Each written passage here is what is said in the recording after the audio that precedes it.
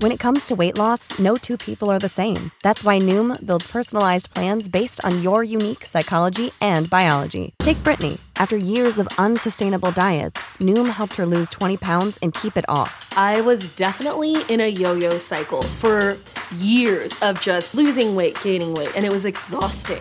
And Stephanie. She's a former D1 athlete who knew she couldn't outtrain her diet, and she lost 38 pounds. My relationship to food before Noom was never consistent. And Evan, he can't stand salads, but he still lost 50 pounds with Noom. I never really was a salad guy. That's just not who I am. Even through the pickiness, Noom taught me that building better habits builds a healthier lifestyle. I'm not doing this to get to a number. I'm doing this to feel better. Get your personalized plan today at Noom.com. Real Noom users compensated to provide their story. In 4 weeks, the typical Noom user can expect to lose 1 to 2 pounds per week. Individual results may vary. You know how to book flights and hotels. All you're missing is a tool to plan the travel experiences you'll have once you arrive. That's why you need Viator. Book guided tours, excursions, and more in one place. There are over 300,000 travel experiences to choose from, so you can find something for everyone. And Viator offers free cancellation and 24/7 customer support for worry-free travel. Download the Viator app now and use code Viator10 for 10% off your first booking in the app. Find travel experiences for you. Do more with Viator.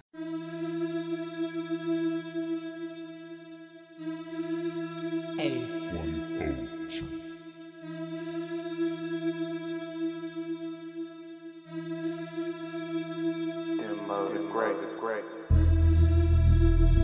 Warning.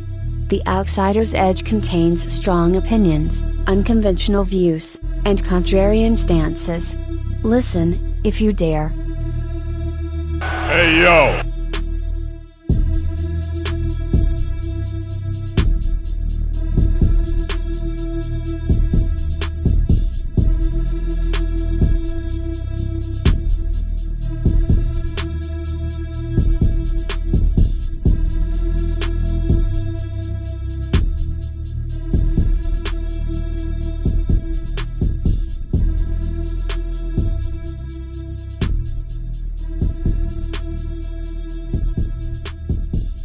You hear the sirens.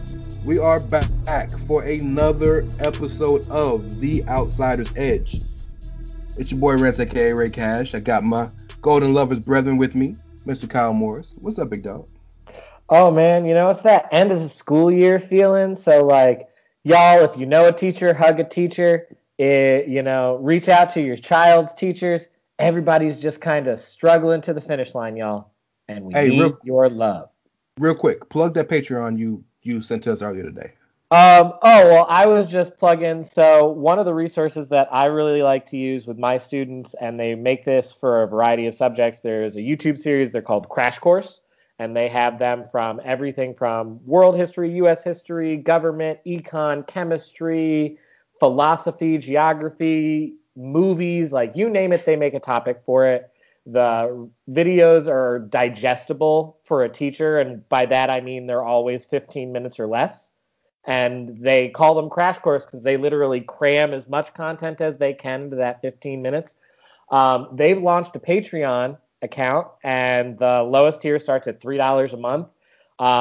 If you know an educator or love an educator and can afford to spare $3 a month, reach out and support the Crash Course Patreon, y'all. We really, really appreciate the resource that they provide to us, and I love that they provide it to us on YouTube for free. So help them, help us teach your kids. Look, man, as a parent of kids, and I'm 1 year away. I'm 1 year away from having a kid in high school. I've always appreciated teachers because there is no truer profession that is the backbone of our society than teachers. Because they're the one profession every one of us has to actually deal with. So support our teachers, help our teachers, promote our teachers, big up our teachers, and show some love. And while we're showing some love, that Patreon helps that company build more of their movies or programs, crash courses, videos. Go to ProWrestlingTees.com/thechairshot and help you boys out here.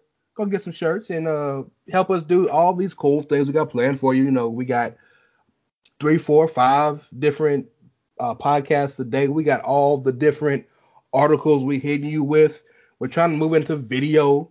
We got these mini series, like the Total Package series, coming at y'all every Wednesday. I've heard of that. Huh, interesting. We got all this stuff for you, and we are trying to grow and diversify our portfolio. So go to ProWrestlingTees.com/thechairshot, buy some shit, buy some shirts, all the coolest shirts in the world, all different types of sizes and colors and logos and models. We got everything. I think you could even get some hoodies. I got a tank top. Go out there, do it. Support your boys. Give back. I promise you, we're gonna give it back tenfold in all of the content we give you.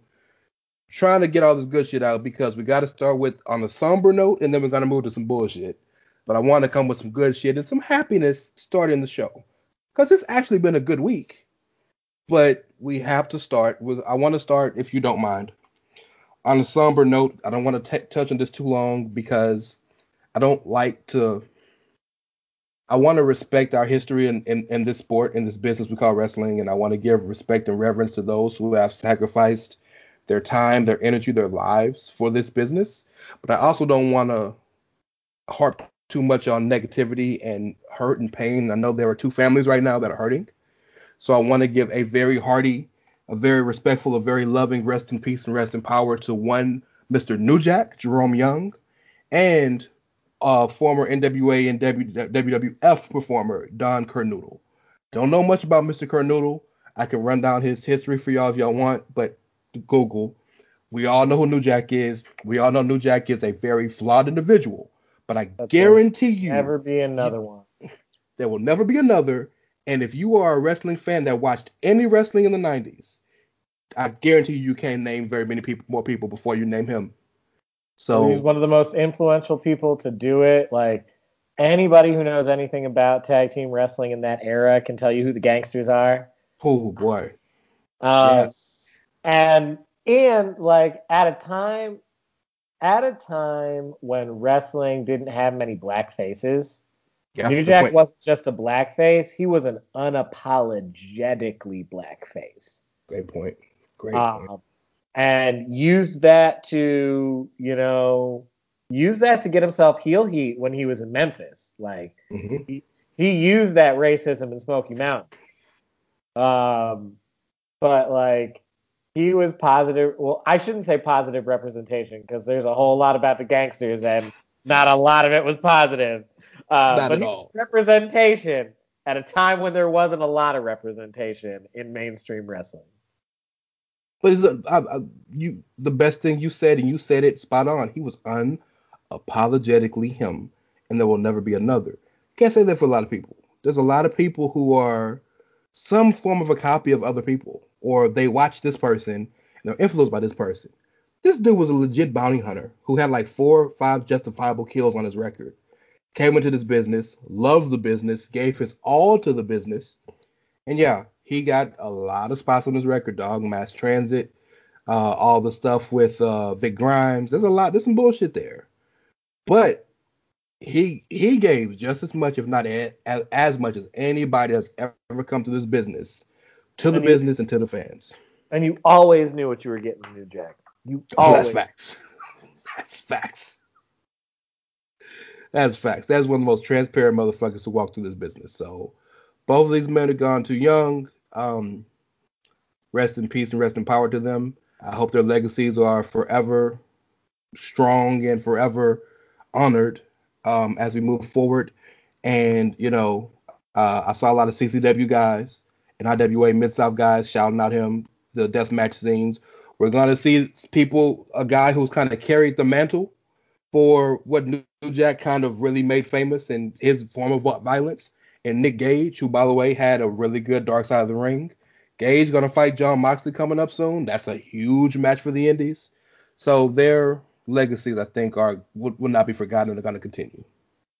Yeah, absolutely. Absolutely. Their legacies will not be forgotten, but there's a couple of legacies that I'm ready to forget. Quick, fast, and in a hurry. There's the journalism. Don't let the door hit you on the way out. Patrick Clark, Drake Worth, get the fuck out my life. Boy, long time coming, huh? I mean, whew, which one do you want to start with? You want to start with the cult follower, or do you want to start with the sexual predator? I want to talk about the sexual predator because we've talked about Drake Words a lot on this show. Me and Mags went in on him pretty heavy from a news perspective on Chairshot Radio yesterday, and we can still touch on him for sure. Yeah, But the Velveteen Dream situation is one of the, you know how you watch those old those shows about somebody that made a mistake, and they're like, where did it all go wrong?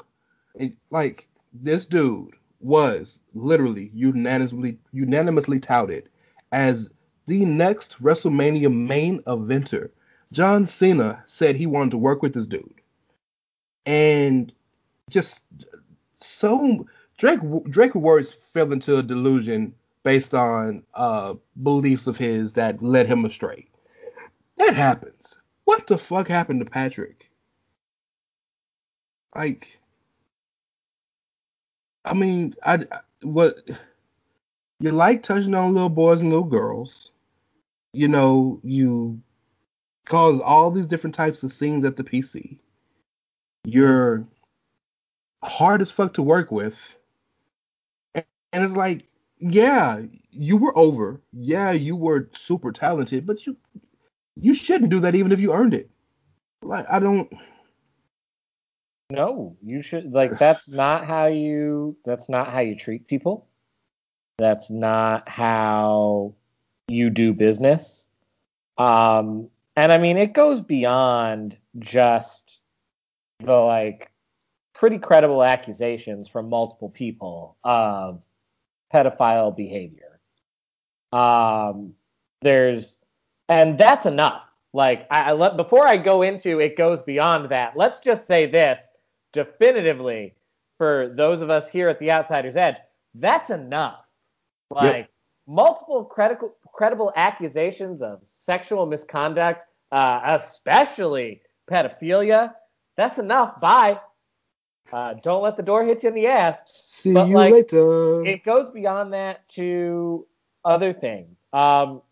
So Rob Schamberger, who produces a lot of merchandise for WWE, he does a lot of the custom tees and custom made merch for WWE Shop.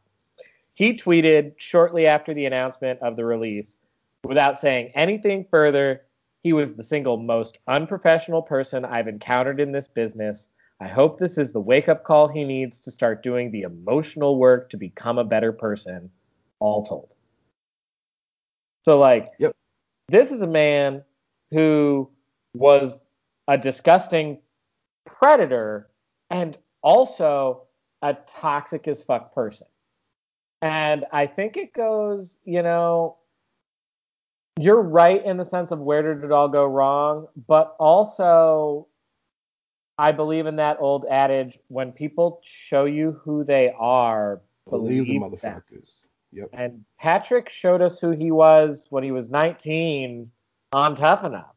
Like, say what you want about Terry, because, Terry's a racist piece of shit, and, like, fuck Terry.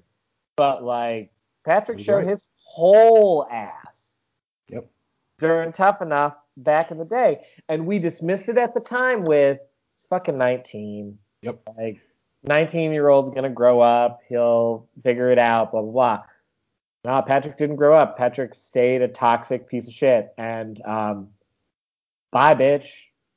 And as far as Drake goes, all you got to say about Drake is on company time, on company clothes, on company property, you phoned in to a county commissioner's meeting and espoused conspiracy theories.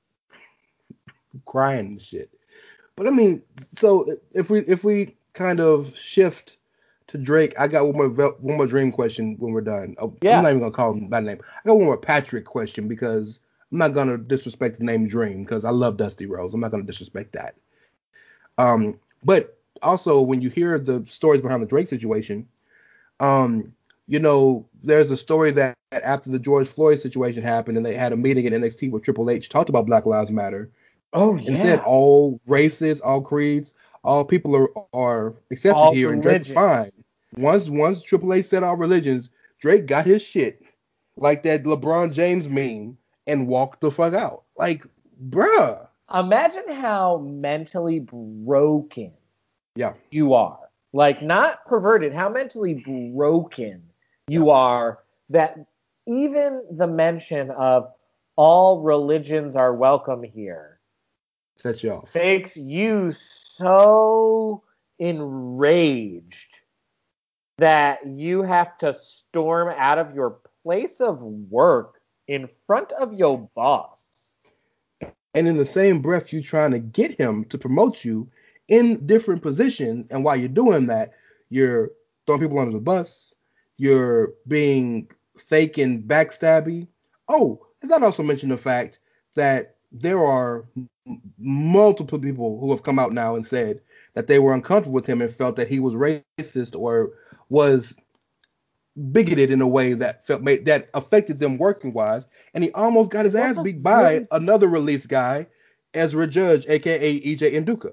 Well, and the safety thing is a really big fucking concern because for those like, I mean, obviously, if you're listening to this show, you know a lot about the business, but like, yes, even people that know a lot about the business don't fully understand like the referee plays a really important role in keeping everyone safe. Literally. Like the referee plays a very, very important role in protecting the safety of everyone involved. It is the referee's job and responsibility to throw up the signal when somebody gets hurt and to stop the match. It is the referee's job to be listening on the earpiece for decisions to make changes to the finish or when it's time to go home in the match. Like, the referee plays a really fucking important role in ensuring the bodily safety of the people in the ring with them. And so, like, it fucking matters if people felt like he wasn't doing that for them. Yeah. That's the biggest fucking indictment of all of them. And you talked about the big shit. But what about when they're in the ring and someone is out of it and the ref, only person that can tell is the ref? Yeah. You know, you have to trust that the ref has your best interest at heart, even when you don't have your best interest at heart. Yeah. And if someone's heart isn't pure, you need to be able to trust the referee to lean over to your opponent and be like, yo, he's on another planet right now. We need to go home. Something is wrong here. Yeah. So there's a million things. All I can say is, man. So my question about you is, and my big question about both of these guys actually is, do you think that do you think someone is going to hire? I don't mean like an indie company for a night, because any indie can use the controversy for a night to get to sell a house, right? I'm talking about like an actual company. Do you think that Patrick or that Drake will sign with another company?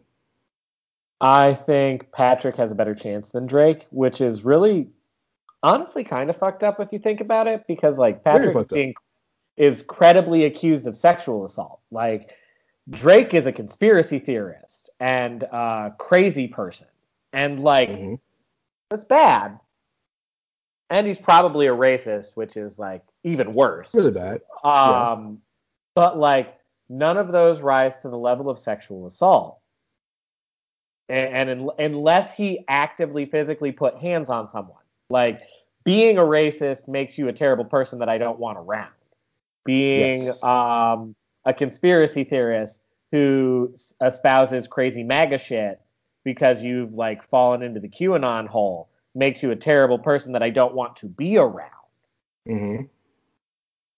But I still think they're less severe on the spectrum compared to credible accusations of sexual assault from multiple people, several of whom are underage.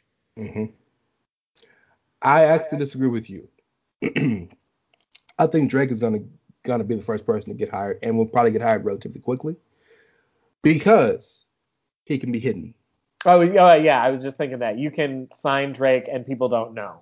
Yeah, Because you can't- don't have to make him an on-screen referee. You can use him as a booker. You can use him as an agent. You can use him as a whatever behind the scenes. And that is probably the tragedy in Drake's situation, because by and large, the man remade his life. He was a drug addict. He came from a broken home and had a whole bunch of bad shit. Remade his life, all this stuff, and became a better person. And he was a fantastic referee.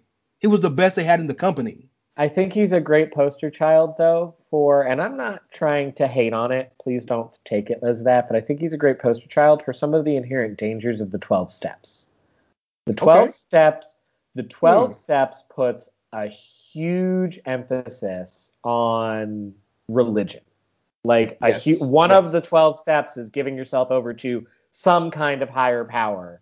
And basically, once you get to that point, you realize that the entire point of the 12-step program is to replace your addiction to alcohol with your addiction to faith of some sort. That. Yeah.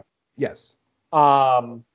And this is the inherent danger of that kind of thinking. When we decide to say, oh, well, yeah, you had a crippling disease, but the solution to your disease is not therapy and counseling. The solution to your disease is to just go full on into some kind of higher power or some other kind of thing. Yeah. Well, I went full ham sandwich, banana pancake into this religious craziness to the point of zealotry, to the point of now I'm susceptible to conspiracy theories because, like, you know, I've become a prayer warrior. Yeah. To replace the addiction hole that was in my life, and the times that I used to spend trying to score or trying to like be caught up in the lifestyle, I now spend doing my prayer warrior stuff, which now has become oh no, I'm just trying to stop child trafficking. Yeah, child trafficking is bad. Yeah, we all agree with that. Yeah, for sure. Child trafficking is really bad. For sure, yeah. Really? You should come to this meeting where we talk about how child trafficking is bad. Yeah, I'd love to come to your child trafficking meeting. Oh, you think child trafficking is bad because it's evidence of some like secret Jewish cabal that runs the world where they suck the blood of the children. I just think that like maybe we should traffic kids. I'm sorry. I'm at the wrong meeting. I'm so sorry. I'm at the wrong meeting. Pardon me. Where's the exit? No, you're spot on. That is one of the best assessments you've made on the show.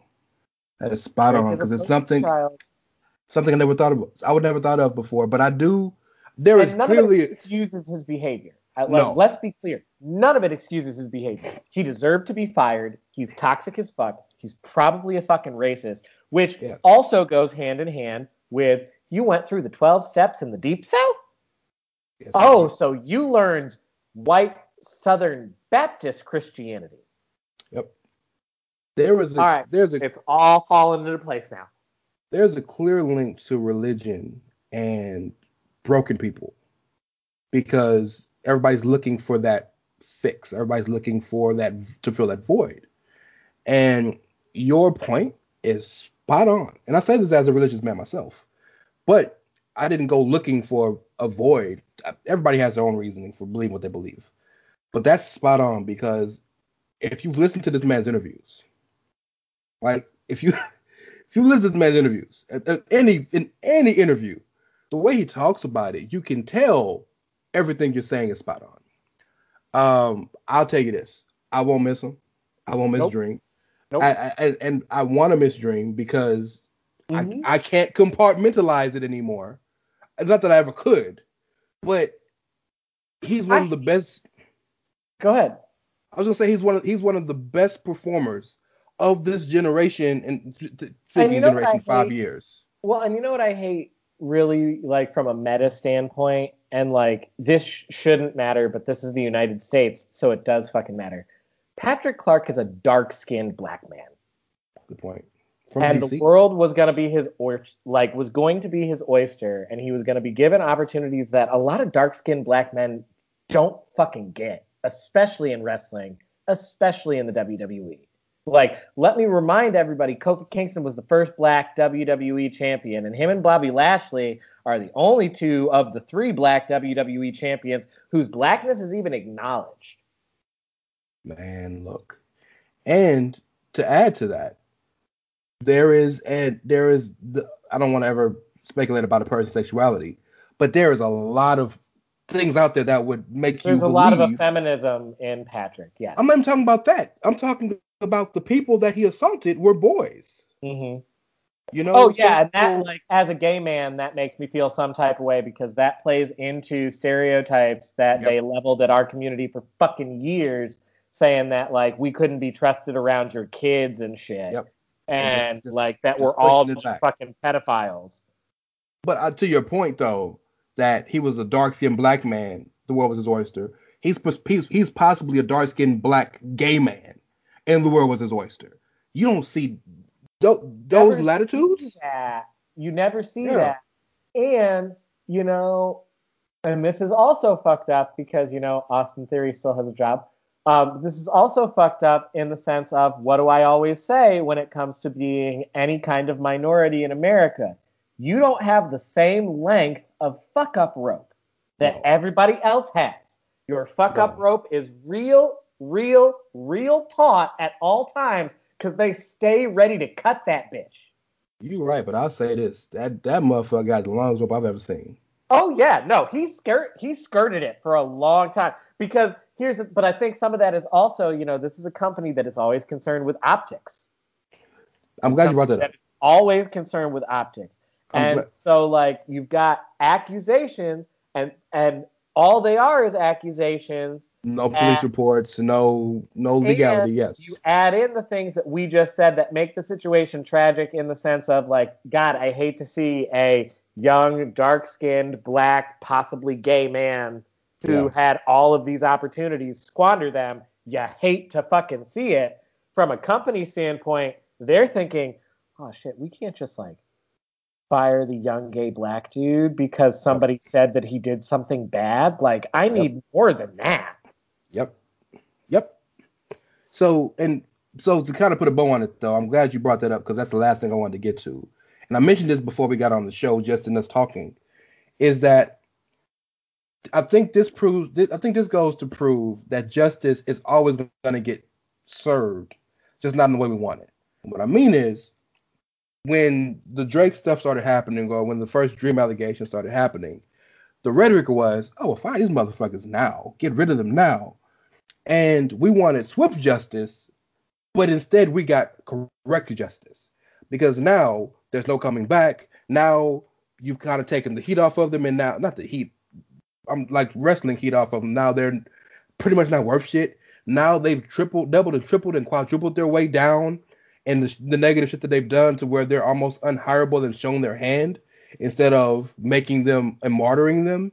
And I think back to situations with ACH and the Jordan Miles shirt, the smile, and I think of Alberto Del Rio, who's a piece of shit, but his situation with the social media guy who called him a dirty Mexican or said, he said some type of racial slur.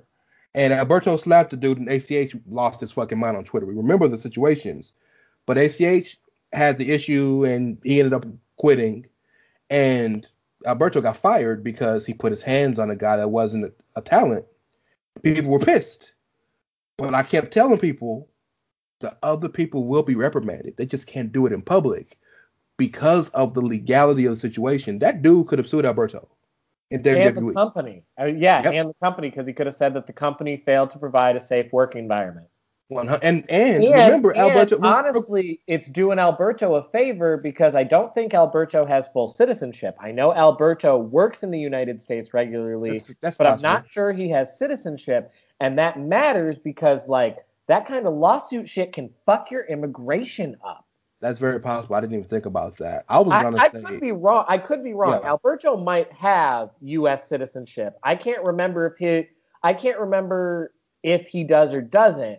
But if he doesn't have full U.S. citizenship yet, if he's just a Mexican citizen who regularly works in the United States, work visas those kinds of things can, like, fuck up with your immigration. They can make it harder for you to get work in certain states. that can really mess you up. What I was gonna say was that he is a licensed mixed martial artist. Oh yeah, So his by hands by are the registered law, weapons. by the law, yes. So it's even worse for him in that regard. And the ACDA situation, everybody knew the dude was a piece of shit. He was gonna get fired anyway. It just took somebody giving them a legit reason to fire the dude. So long story short, please continue to push WWE to do the right things.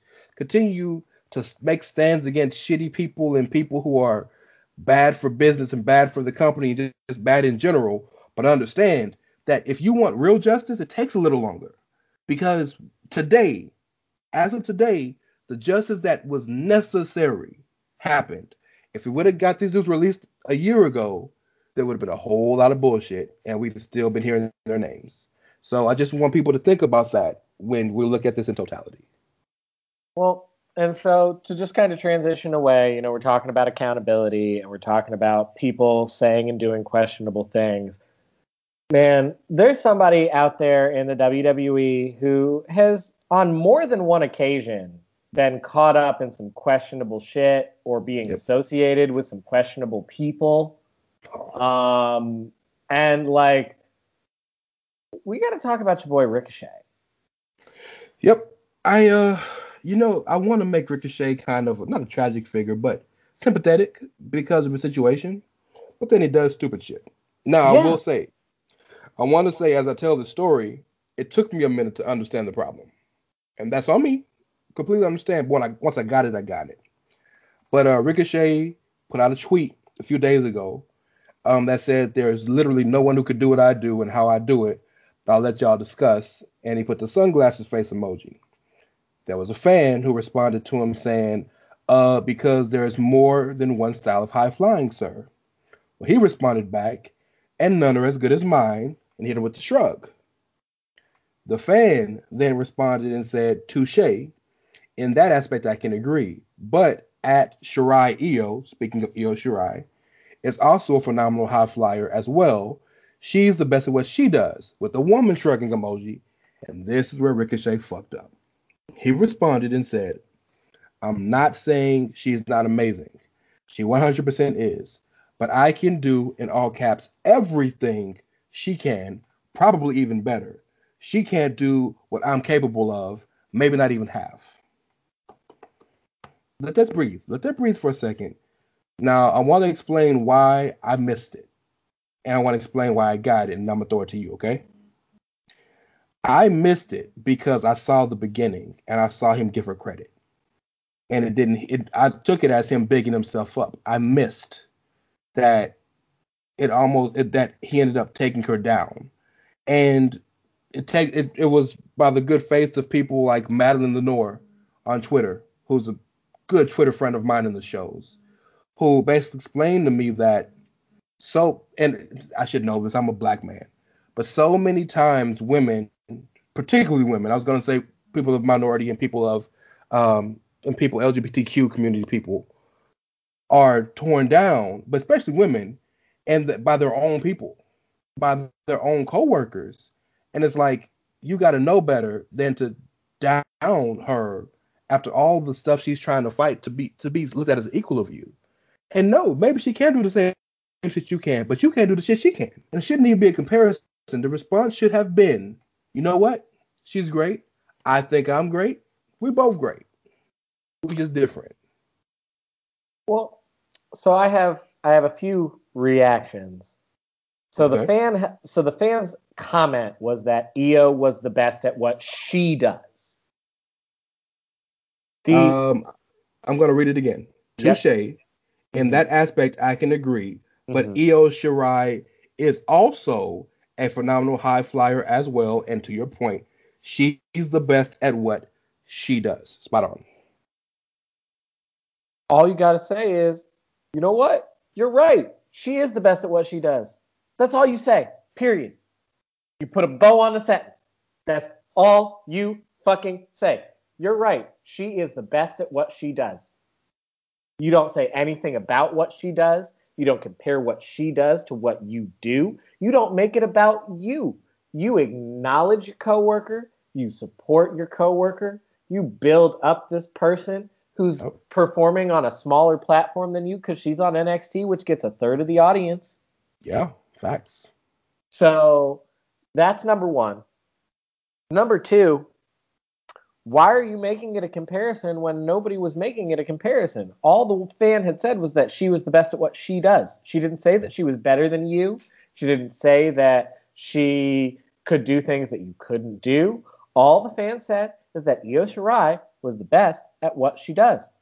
So, like, why do you feel the need to make this a competition between you in any way, shape, or form? Like, get off your, like, get that chip off your shoulder, first of all.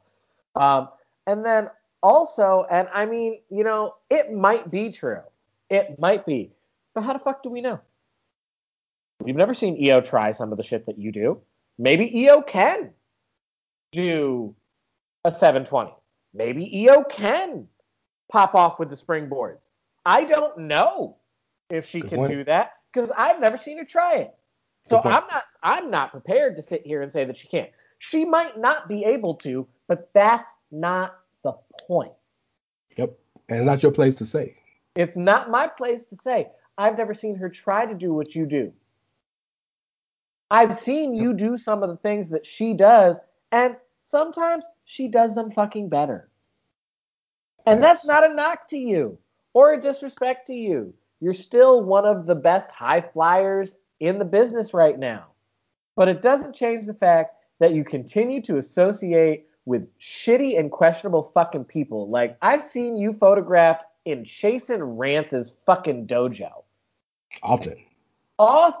Unapologetically so. You were part of the group partying with the people that got fucking fired. Mm-hmm. You hang out with Tessa all the time. In fact, you're Tessa's ex-boyfriend. So, not just ex-boyfriend, serious ex-boyfriend, because they were together for like 5 years. So, that's another thing. So, I'm just like, you just stay making all of these questionable ass choices. And again, I don't ever want to sit here and knock down anybody in terms of like hating on them as a person and knocking their character. But you making a lot of questionable character choices, and they make me not want to see you perform because I'm just like, you're kind of a dick, bro. Well, let's talk about that because I'm not going to try to psychoanalyze this motherfucker. But my assumption is that the reason he felt empowered the reason he felt like he had to respond that way is because there is a large rhetoric online, often, all the time, of, well, Ricochet's better than this. Well, Ricochet deserves better. Well, if he was in AEW, he'd be this and that and the other. And I know the motherfucker's sick of it because I'm sick of it. So it almost felt and feels, if you follow his Twitter account, that he's oftentimes trying to defend himself in instances where there is no defense needed because there's so much rhetoric of people saying, well, he's better than this. And, you know, it's just so, you know, I just felt like he almost, to use a wrestling term, I feel like he worked himself into a shoot. Now that I could buy. That's big Kwame Brown energy. Sprinkle a little sauce on it. I mean, hey, when Matt he Barnes, said he Matt chose, Barnes, I died. Matt Barnes, go give Derek Fisher that gas money, bro.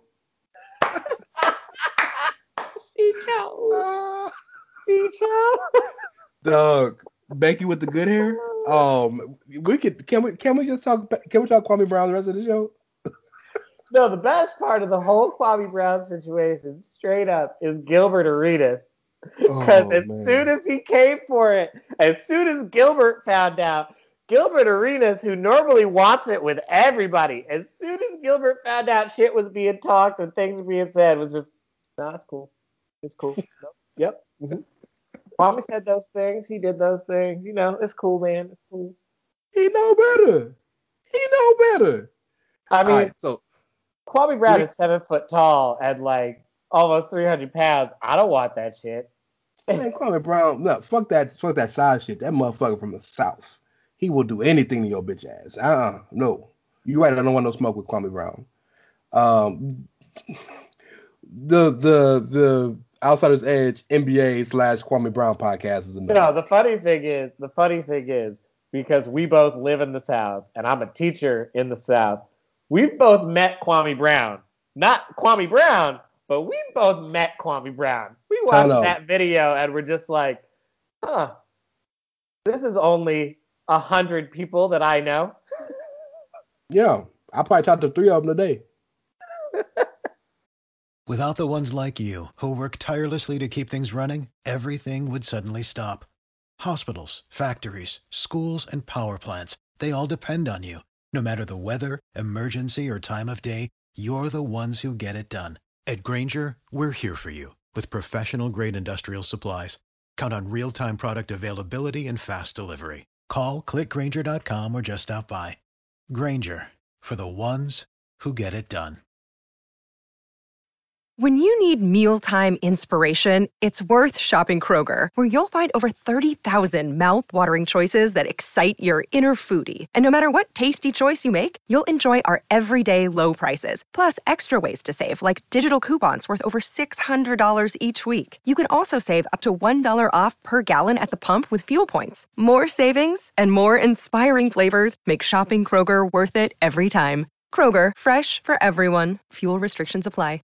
So let's pivot here, and I want to get your visceral, genuine gut reaction to zombies.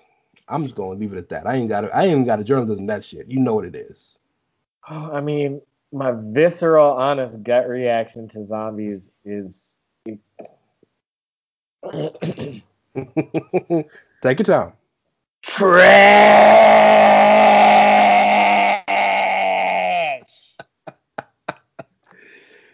Well, that has been Kyle Morris. Yeah. Yeah, trash. No, it was trash. And I sit here and I stand for the Miz and Morrison harder than a lot of people do because, like, a lot of people just don't like Miz and Morrison. And I get it. I get it. But I'm just like, they're so fucking talented. So, like, you ain't got to like them. The talent is just oozing. And I'm really high on Damian Priest. Like, I never thought as Punishment Martinez that his ceiling was as high as it has turned out to be.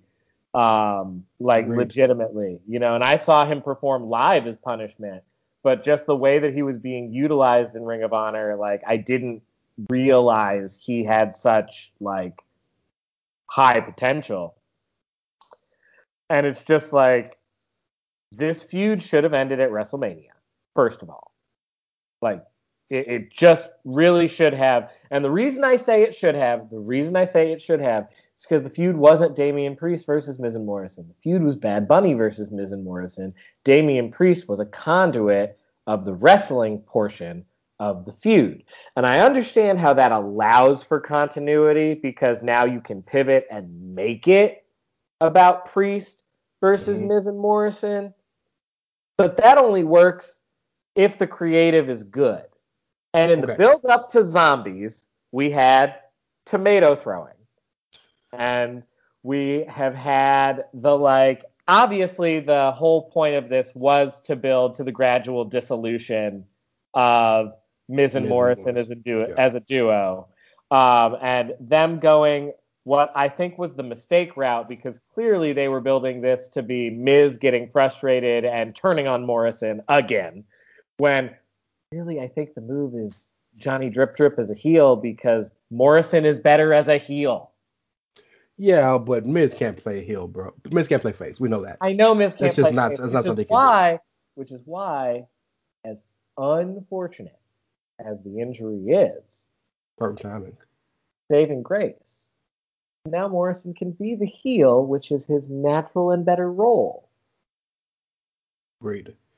And if you fast track Frankie Monet to the main roster because Morrison and his wife together as a power couple works. They've done it in 3 companies. It fucking works. But you can't do it in WWE because there's literally gonna be Miz and Maurice cosplay. And I know Frankie and Taya and Johnny been doing it longer than Miz and Maurice have. But in WWE's sphere, that's Miz and Maurice. And so for Taya to come and do the same thing is with Miz so close related to Morrison, I just don't think it'll work. I'm not saying I don't want to see it. I just don't think it'll work. You're right about this. My only retort until you brought up the creative was that if I was Miz Morrison, I'm pissed. Bunny gone. I can't go check that motherfucker. So you know what? Damian Priest gonna get this work because you his big buddy. But yeah, the creative was shitty. Now, the rhetoric behind it is where I find it funny. Because people are saying, and people like Dave fucking LaGreca on Busted Open, people are saying that this is the worst fucking shit. The New York Times did a piece on it, saying how far it's pushed wrestling back. The New York Times or the New York Post, one of those New York shits. No, for me, the worst things that I've recalled in wrestling, like they are WWE, but they're not this. They're WWECW. Had a lot of the worst shit I've ever seen, just in terms of just like ridiculous creative and like. There's been some bad WWE stuff. Sami Zayn and Bobby Lashley's sisters. Oh, Bobby Lashley. This is your life with Bayley and Alexa. There's been some bad shit. The old day with the Gallows and Anderson. There's been some bad shit recently. But it's just funny to me that of all the shows you picked to talk about the one thing that set wrestling back, you pick a show with 2 match of the year candidates and 3.5 to 4-star matches. Like 6 matches on that card, and 5 of them were fantastic. This is just me bullshitting, but it's all part of an effort to distract from the greatness of our tribal chief. It's conspiracy. I'm trying to tell you, dog. They won't acknowledge him, bro. I'm trying to tell you, Jimmy done got a nobody's bitch shirt. I'm trying to tell you. No, it's just spot on. Look, you are very famous on this show of saying very correctly that 2 things can be true at the same time. In the same breath, you can say that Zombies bullshit was some bullshit, and I hope they never do it again. Ooh, and in the same breath, nobody's gonna think about this shit next week. It's not gonna be. And I want to say for those AEW fans, what do we call them? The Elite Defense Unit. I think that's what Sam told us their name was. Okay, yeah. Shout out to Sir Sam, who, by the way, may be coming on to have that debate sooner rather than later. That's such a time jump. He's like a full 24 hours behind us, or no, ahead of us. He messaged me that his schedule has changed, which will make it a little more conducive. But I know people will compare that to the criticism of the blood and guts finish with Jericho, or will compare it with the finish of Moxley and Omega in the death match. The difference is those were the very reason people bought or watched those shows, and that's the lasting image you had. There was not a human being alive that subscribed to Peacock for $9.99, first month free, to watch Backlash for the sole purpose. You only got to get. Oh, you're right. I'm sorry. For $5.99, and nobody did that for the entire purpose of saying I'm watching Damian Priest versus the fucking Miz. In the middle of the mid card. In the middle of the mid card. In the least most important match of the show, because every other match was a title match. There's no diss to them. Oh yeah, this was the piss break match, basically. Yes. So no diss to them because they're fantastic. But that, and we can even kind of use this as a conduit to talk about something. Before you I want to talk about. I will say this before you do. I did theater when I was in high school. I know, shock, the gay kid did theater. Hey, stereotypes, Kyle. So we used to do these competitions, right? And at the competitions, our theater director, one year we were going last on the first night. It was a 2-night competition.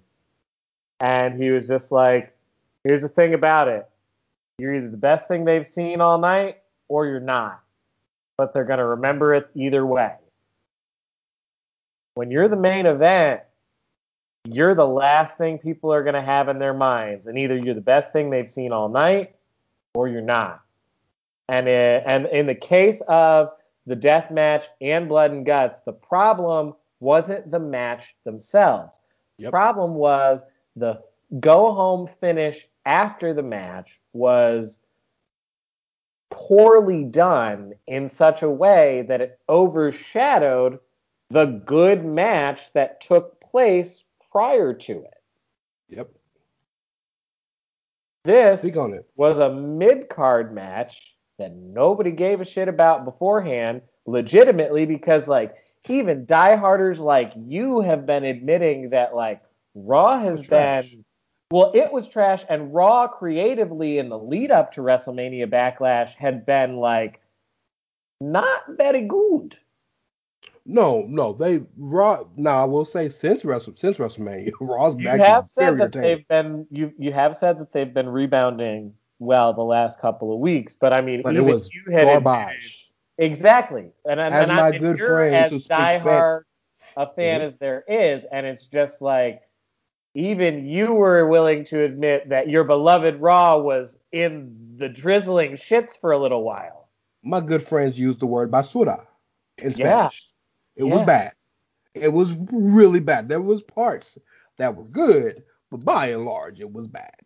And they've rectified a good portion of that, but it was bad. And I got no qualms about it because if something good, I'm gonna say it's good. If something bad, I'm gonna say it's bad. It ain't that fucking hard, you know. So, we have our list of stuff, but we're gonna have a viewer's choice episode coming up soon. I'm excited about that. We're gonna figure out a day to do that where we ask you guys to give us topics you want to talk about, questions if you have for us. But Ricky and Clive, our good friends over at Social Suplex, didn't have a show this week. Shit happens, right? Yeah. But Clive gave us some stuff he wanted to talk about. We were going to get to it at the end of the show, but one of it directly involves Damian Priest. You get to talk about that now? Yeah, let's talk about that now. Shout out to Clive. Listen to Ricky and Clive. I'm gonna read exactly as he sent us the message, okay? Damian Priest has become Vince's is Damian Priest Vince's new yes man? Is this good or bad for his future? And since arriving on Raw, he's been involved with The Miz, Bad Bunny, Tomatoes, and Zombies, all in a short period of time, all very sports entertainment rather than pro wrestling. One, do you think he's of the mindset that I'll do whatever the fuck Vince asks if I stay on TV? Two, if so, will that lose him the goodwill of the IWC? And three, does this bode well for his main roster future? I'm going to throw it to you first. All right. One, yeah, probably. Like, if this is what the boss wants and he signs my fucking checks, and by doing these things, I get to stay on the show and probably get even bigger checks later, yeah, sure, I'll do that shit. That's number one. Number two, no. In fact, it will do the opposite. It will enhance his goodwill with the IWC, because now he'll become one of those, Damian Priest deserves better than this. Damian Priest is way more talented than this.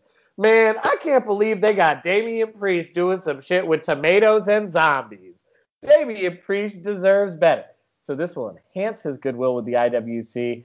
And three, it's hard to tell. Vince is very shiny. So, like, as long as, Vince likes him and he can, parlay this into his next storyline, which will be hopefully less sports entertainment and more traditional, pro probably. Wrestling. Then maybe he'll be all right. If Vince gets distracted by the new shiny thing and he becomes the latest in the we don't have anything for you gang, then that could be problematic. Yes, but I think I'm with you on number one and number two. My number two answer is different. I don't think it'll lose him the goodwill of the IWC, because all the bullshit aside, in ring the matches are good. So that'll hold him over. Can go. He's a big man who can go, and like everybody loves big men who can go. 100 and big man, he can fly too. Which is an extra he can do flippy juice. Yes. Number three, I think it does bode well for his main roster future, but I want to say that there's a lot of the people who get lost in the shuffle in WWE because there's somebody else like them. Right? Like Andrade got lost in the shuffle, but and I'm not saying it's right, but you got Angel Garza, who he was teaming with. You got Humberto. You got so many people who may not be able to do the same things, but you can put them in similar buckets. There's not a person on their roster who fills any of the spots that Damian Priest does. The size, the in-ring ability, and the things he does in the ring. You know, he's I think he's a black belt in some form of martial arts. The gimmick, and something you've pointed out, which is now being really shown, the fact that he is now essentially the face of WWE's Latino community. Now he's cutting promos in Spanish. And before Bad Bunny, we watched him for all those years as punishment. I didn't know he could speak Spanish. Speaking of, I knew he could speak Spanish because like he's old school Puerto Rican, so like I knew he could speak Spanish. Yeah, New York City, Puerto Rican, Spanish was probably a primary language in the household. But my thought, though, is more, going back to, you saw the Hunico interview. Yes. And he brought up an interesting point about Bad Bunny specifically, but I think you could say the same thing about Priest to a lesser extent, just because Priest is an actual wrestler, but like Priest is a brand new face, like that they went outside and got, and then just called up and then just like threw with Bad Bunny. How do you feel if you're like Metalik or Humberto or Angel Garza or any of the other Mexican superstars who've been there a while? And I understand the business side of it. I get that.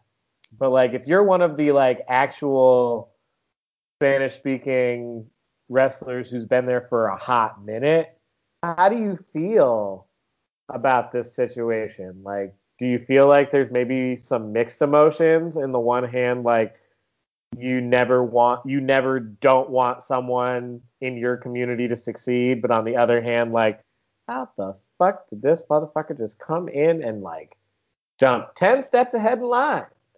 Yeah. So I look at it, NXT is the best frame of reference for that thought process for me, and I'm going to tell you why.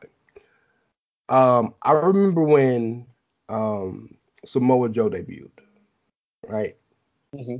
And Samoa Joe debuted at the end of one of the biggest feuds in NXT history, Sami Zayn and Kevin Owens, and jumped right into a title feud. And I remember thinking, well, man, it sucks because these guys have been putting in work and they've been building these stories for this long, but Joe, you got to deal with it because it's Joe. And so the only one I feel for is Angel, because Angel has legit star potential, and he's been given the opportunity to show his star potential. But the Lucha Booties have only been shown the potential to be a tag team. Humberto's only been shown the potential to be, at best, a mid-card star. So it's not like if Andrade was still there, damn right, if I'm Andrade, I'm pissed. Because I know, you know, and even Vince knows, I'm a world champion. But none of those other guys, with the exception of maybe Not Angel, to mention the market they were marketing to, La Sombra and Bad Bunny together. Would have been perfect. But Damian Priest is such an anomaly. And more importantly, this goes to what we said about Andrade in general. And I'm not dissing Andrade because he's one of my favorite wrestlers. But the person in that role had to be able to speak English. Because Bad Bunny speaks it decent, but doesn't speak it fluent enough to carry the story himself. So that person had to be able to speak English. And of all the people I named, there's 5 people we talked about: Andrade, Angel Garza, Metalik, Lindsay, and Humberto. 2 of them speak fluent English. And that's Angel and that's Lindsay. The show wasn't going to Lindsay Dorado. And Angel Garza is a very good heel right now. So you kind of stuck. What do you do? I mean, that's true. That's true. And not to mention, the other 2 obvious answers were busy because, like, Rey Mysterio and Dominic Guerrero had other things going on. Facts. Shout out to that would have been perfect. Shout out to Los Guerreros being tag team champions again. A Blood Guerrero and kind of play Blood Guerrero. And the play Blood is Ray. Because, Dominic's real dad is Eddie. We know what it is. Who's your poppy? We know. I'm happy for them. I felt good. I didn't think they had to put the extra shit on it with the beatdown before and all that. Nonetheless, I'm happy as fuck for them. I am too. And this is going to be, let them have a fun little tag team title run and then let Dominic, HBK his dad. And no, well, maybe down the line. But I need the Usos to murk them when they finally get that's fine. No, that's fine. That's fine. Tease the will they or won't they of the Usos getting back together. You know who they need to bring in as the counselor? They need to bring Naomi back to play counselor. She gotta bring the family back together. She ain't gonna play counselor because if you know anything about Trinity Fatu, she don't give a shit about nobody but her husband. I know. She's a proud member of the Anoa'i family, but she rocking with Jim. No, but this is why it's perfect storyline. This is the perfect time to bring Naomi in. This is when you do it. After Jay and Roman beat the dog shit out of Jimmy for not acknowledging him, and after he has taken L after L after L, then Naomi swoops in and she's just like, baby, I love you. You mean everything to me. Oh, with the butt. Acknowledge him. If Naomi acknowledges him, oh my God. Oh my God. That's how you do it. Vince, we give you this game for free, dog. We give you this game for free. That's how you finally get Jimmy to bend the knee. Not because he wanted to, but because Naomi does it to save his ass from taking another L. Wow. Dog, this Roman Reigns shit is like, can a wrestler be our lives of wrestling, and I'm here for it. Can a wrestler be up for an Emmy? I mean, like, to be real, we've got this, and like, I fucking hate the Young Bucks, but I am here for Eddie Kingston stealing people's J's and running out the building. Like, my God. Like, this is such a great time for wrestling. I hate the Wild thing, but the fans love it. Moxley loves it. Cool. But them together, Stephen Mitchell, who is a contributor here at the Chair Shot, he's the guy that does our reviews. Shout out to Stephen. Stephen put out a tweet that made so much sense to me. And we got a couple AEW topics, and then we're going to take a break and hit some quick hits. But he hit something that was so spot on to me. He said that so many people complain and bitch about two single stars being put together as a tag team and being pushed to a title shot. But then you see Moxley and Eddie Kingston, and you're like, oh, well, yeah, I see why they do that. Mm-hmm. You can't tell me. Sometimes gimmicks complement each other in a way that you weren't expecting, and that it just ends up working. Moxley and Kingston versus this version. Heel Young Bucks, I'm always here for. I still hate them. I'm missing the matches. That's fair. That's fair. Because I'm always here for heel Young Bucks because I hate them anyway. So this just works. And the heat, they're getting the heat that they want, right? Yeah. And they're playing that obnoxious troll character to a T. And so those Young Bucks versus Mox and Eddie is going to be fun as hell next Saturday. We'll have our. I'm not a fan of Wild Thing. I get the Oneida thing. Before the people come for us about, oh, don't you get the Oneida? I get it. It still doesn't fit Mox. Oh, it's here now, and might be a tribute, and I understand the why, but it still doesn't fit him.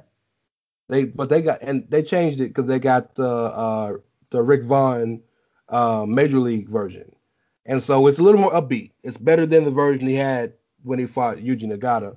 Still don't work for me, but you know what? He like it, I love it. Fuck it. It's not the end of the world for me. Yeah, no, it's not gonna ruin. It's not gonna ruin Mox for me. I'm looking forward to actually breaking down this card next week on our preview show because Double or Nothing is next Saturday. So we're gonna hit that, and of course, we here at the Outsiders Edge believe in Paying for the shit you want to buy. Content we talk about. So we are going to purchase Double or Nothing. Yes, sir. To watch Double or Nothing. And we're going to tell you what we think about it, good, bad, or indifferent. Speaking of Double or Nothing, if I may, journalism, like my good brother Kyle. AEW had some big news this week, sir. Yeah, they doubled their amount of content and they nothinged their move to a new network. So I want to break this down because there's positives, there's negatives, and then there's ads, right? Yeah. What were your initial thoughts when you saw the deal? So, positive. Mm-hmm. Warner Media is in with y'all now.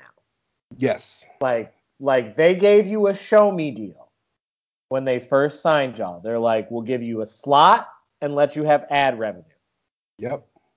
You showed them you could get numbers that were better than what they probably expected, number one, because people still don't take wrestling seriously. Yep. And number two, were better than anything else they were fucking getting short of putting another NBA game on in the time slot. So they gave you more money on a second deal. All right, cool.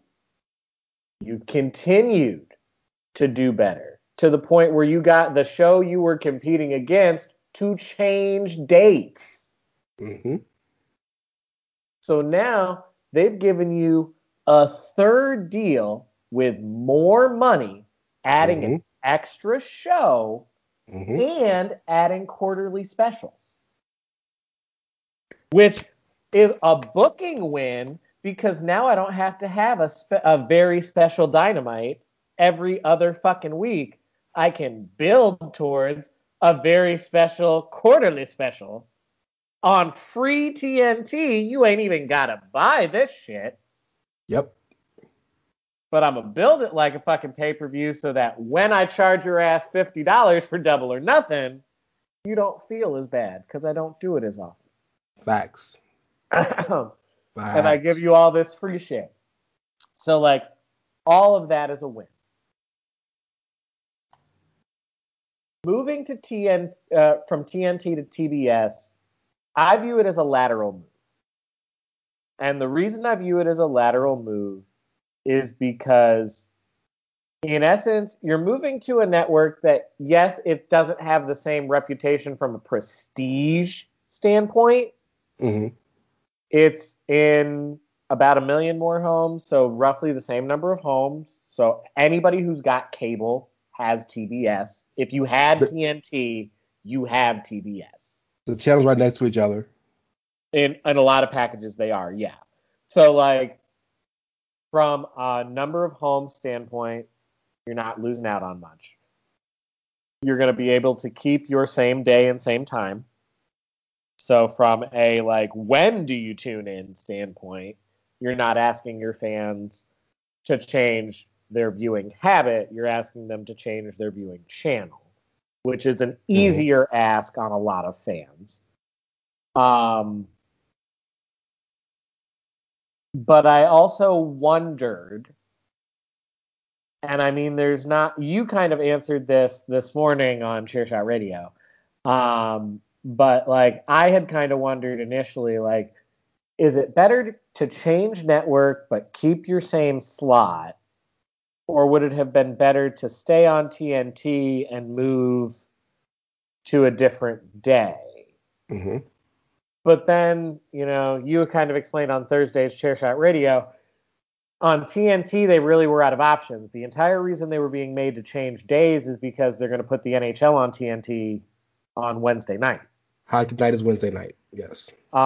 Which I had kind of figured was going to be the thing because Wednesday night hockey was an identity that they had built under NBC. So, like, that made sense to me. Basketball is already Thursday night. And Tuesday now. Oh, well, so that's 2 nights that they've got basketball. Even if they had been willing to put AEW over one of the basketball games, which they weren't going to do, but even if they had been willing to, even in a hypothetical world where they had been willing to, I know that they weren't, but even if they would, If you give them Tuesday, they go right back to going head to head with AEW or with NXT every week. Yep. You don't want to be on a weekend. So that means you would either have to go head to head with Raw or head to head with SmackDown. And even the EVPs, as arrogant as they are, have all said they're not trying to do that. Facts. They there were so that there's a lot of intricacies in this deal. So you spoke about the good. I want to kind of double back on that because I want people to understand this deal by and large is good.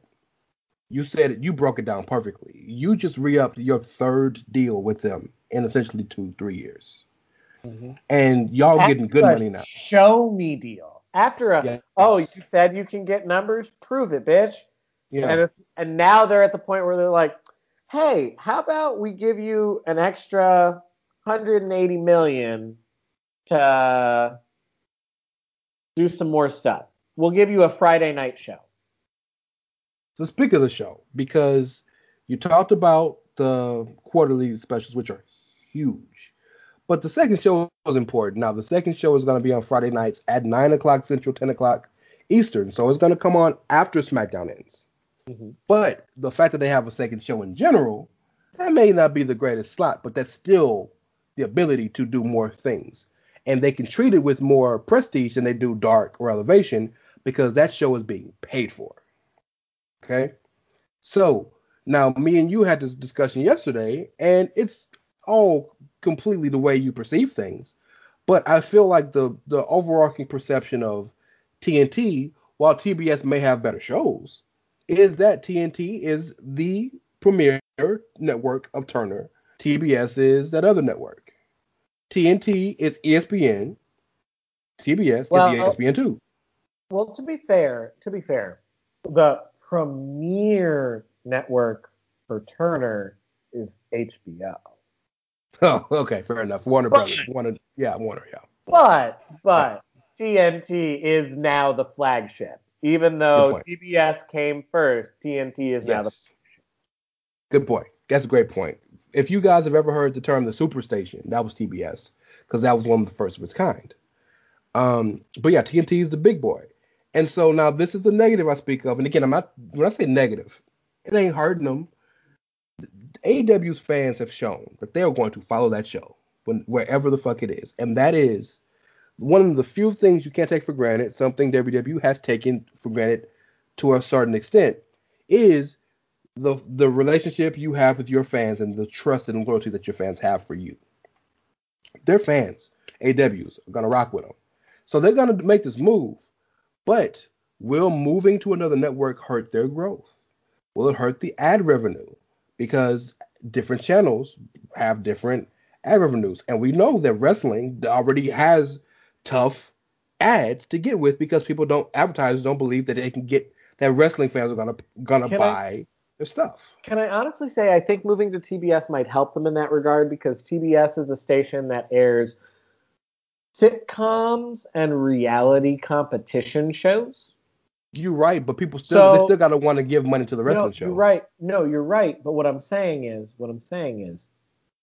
the type of content that TBS already is airing is the type of content that's going to draw the kinds of advertisers that aren't going to necessarily automatically think less of the wrestling. Maybe. It's very possible. It's very possible. I just know how WWE legitimately had to say, fuck it, we're going to cater to kids and say JBL is poopy to get Mattel and Snickers. You know? The other thing I want to speak of is more of that perception. Now, people might not like to hear this, but we're speaking factually.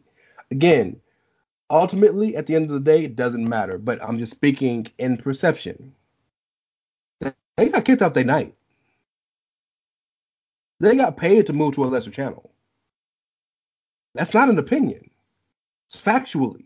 Because look at their deal, 4 years, 175, 180 million, and look at Turner's deal for the NHL. Hockey kicked them off their night in their channel. So This is why I think Tony Khan is actually a very shrewd businessman, maybe a shitty general manager, but a shrewd businessman because he was able to flip the deal in a way that looks good for them. So they moved to a new network and it's branded as this is their network now. They get the new show, they get the 4 quarterly shows, and they get another raise. It's genius. And it's a genius way to mask the fact that they were kicked off and moved off of their night and their show when he explicitly and almost arrogantly came out and said, we're not going to move. Not even 2 months later, y'all moved. It's not a big deal, but perception is reality in the world, and especially in entertainment. But Rand, what he meant is they're not going to move time slot. He never meant they wouldn't change channels. I'm glad you asked that young ICW fan. Remember when y'all said that WWE counter-programmed AEW because they moved their channel, but they didn't move the time slot, even though NXT was always on Wednesdays? Oh, so where is that same energy? That's what I thought. Anyway, I don't want to bring up negativity, but I want to keep it real. But I want to say hats off to AEW. Hats off to Tony Khan and the EVPs. Secure the fucking bag, homie. Oh my God, they are here to stay. Also, this could be potentially, bigger for them in terms of like, more they can ingratiate themselves to Warner, the more they can like get in on them streaming revenues. That's next, isn't it? That's the only thing they ain't got. Warner just got sold off to Discover. Like they're branding it as a merger, but like what it is AT&T bought Warner Media thinking that they were going to get into television, and then AT&T decided, oh wait, hold up, that's not our bag, homie. Discovery, y'all want this? Isn't it crazy that Discovery could buy Warner? Isn't that crazy? Shows you how strong that brand is, baby. And I say this as you guys will laugh. I don't give a fuck. I am a Discovery Plus subscriber. I pay for that every month, and I enjoy it quite much. I pay for the HBO Max. I don't have Discover Plus, not because I wouldn't enjoy it. I would happily enjoy it. I just don't have it. But I'm hoping now that they're merging with Warner that maybe they will slowly just integrate that into HBO Max. Maybe. My mom was a designer by trade, so when it came out instantly, I was like, "Oh, HGTV Food Network. That's me and my mom's. We good." And shout out to Chip and Joanna Gaines, by the way. If you know, you know. I do want to talk one more AEW subject, and it's a little more on the salacious side, but there seems to be news that will shock no one. So there were more than one executive vice president of AEW. One Matthew and Nicholas Jackson, one Kenneth J. Omega, and one Garrett Runnels. He's not gonna be called the other name. Fuck that dude. And I'll even throw Brandy Runnels in the equation. Oh man, I was just saying when he comes out to that Snoop Dogg remix of American Dream. You know what, dog? Just for you, when they start getting ready and showing the promo for that match, I'm gonna call you on Skype.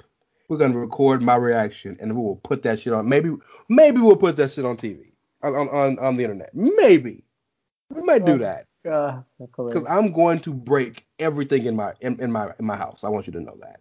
But to the EVPs, there are rumors that these young men and women are having some infighting.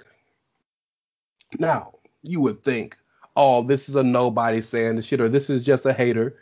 No, Wade Keller is speaking about this. So I'm going to read some quotes for you, sir. Mm-hmm.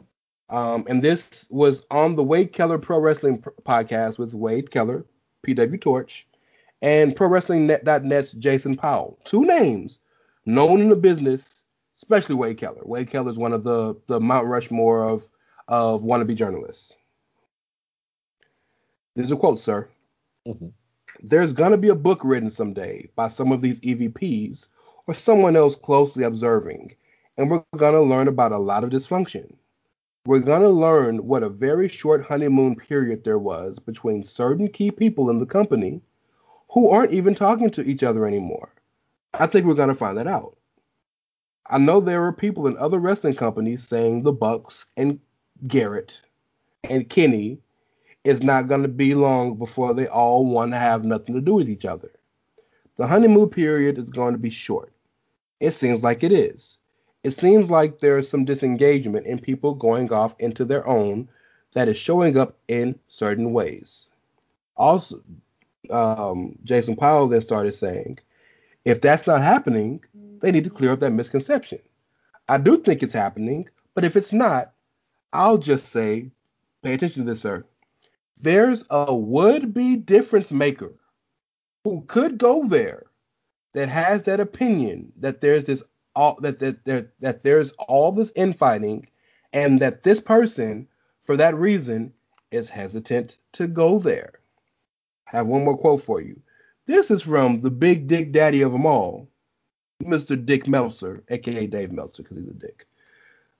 His response is, and to the blurb in the news item,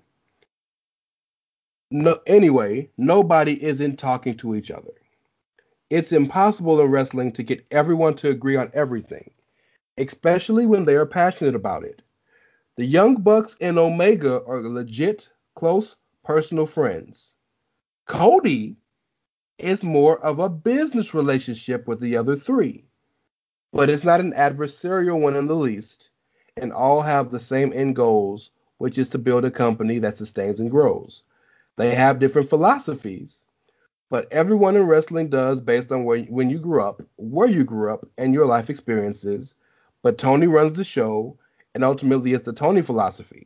All want a diversified approach, and you can argue whether that's good or bad, but what it is, they all seem to agree on. But that is what they all seem to agree on. So, sir, a lot to respond to that. I just think it's funny that they finally got a second show, so the Bucks and Kenny can have their show, and Cody and Brandi can have theirs.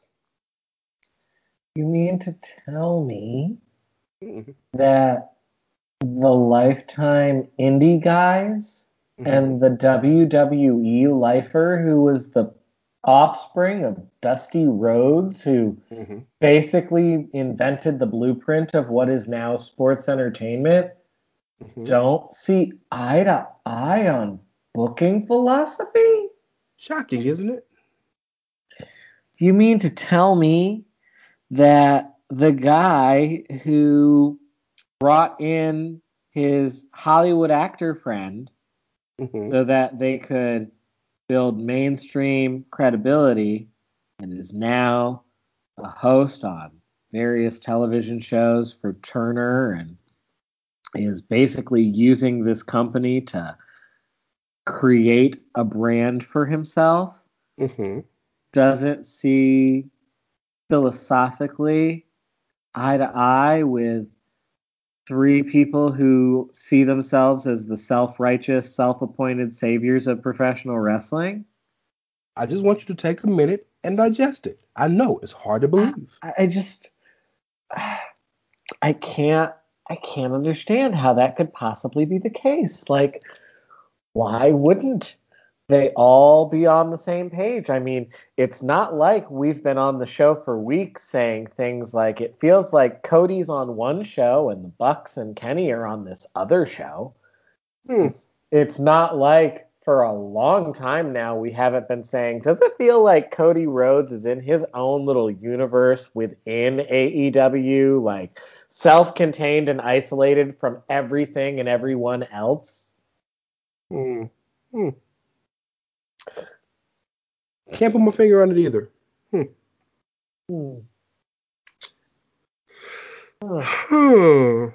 If only people could have foreseen that all of the boys having control, it's not always going to end well. But Kyle, who could have ever seen that? I don't know. It's a mystery. I just hope, I genuinely do hope this part, for real. I hope nothing but the best for the company. Agreed. I honestly you know, they need Garrett's business acumen. They do. Yeah. They need his eye for sports entertainment. They really fucking do. But they also need to be rid of Garrett. If that makes sense. Like they need what he brings from a business standpoint. But like Cody is using this to get himself over. That's all this is to him. Sure. A little pet project that he's playing at. You know, he's trying to cosplay as his dad. He's trying to cosplay as The Miz. Like, he's got this whole thing going on. But, like, it's utterly disconnected from the rest of the show.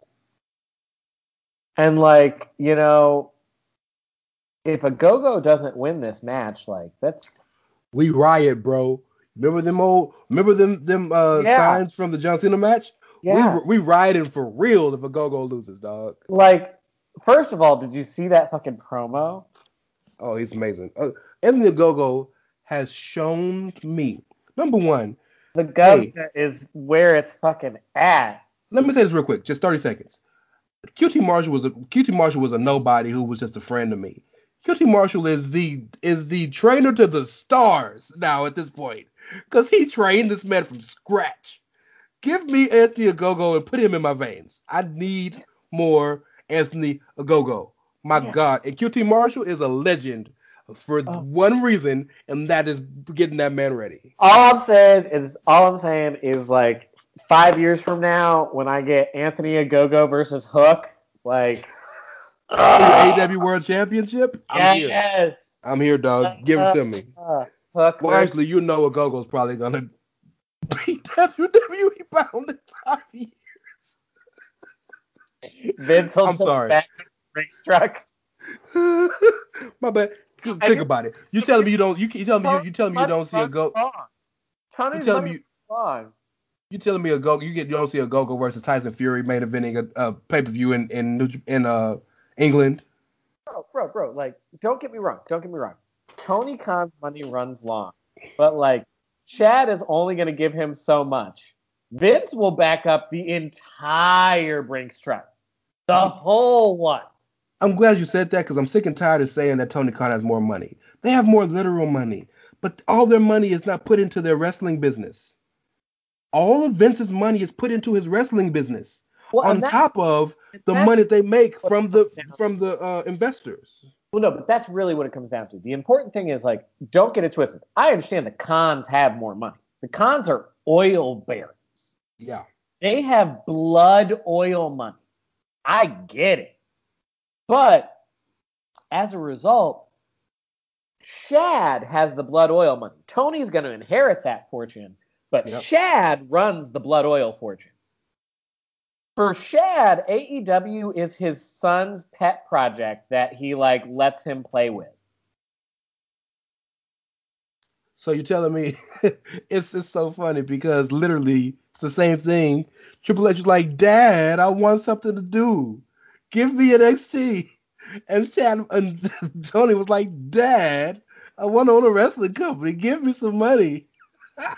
So, like, this is just, no, but this, like, for Shad, this is his son's pet project. And for Vince, this is the business. All of my billions of dollars are this business. So if I got to offer you twice as much as that guy is offering you, I'll do it. Yeah. I'll fucking do it. Meanwhile, Tony might have more theoretical money, but I fully believe that there is a point at which if he were to go to Shad and be like, yo, we really want to get this person, blah, blah, blah, this is how much it's going to cost. I really feel like there's a certain dollar amount, and I don't know what it is, where Shad's just going to be like, son, you outside your goddamn mind. A la what? Yep. You want $1 million for some dick druids? In this economy? Oh no. Yeah. Shout out to AEW and their EVPs.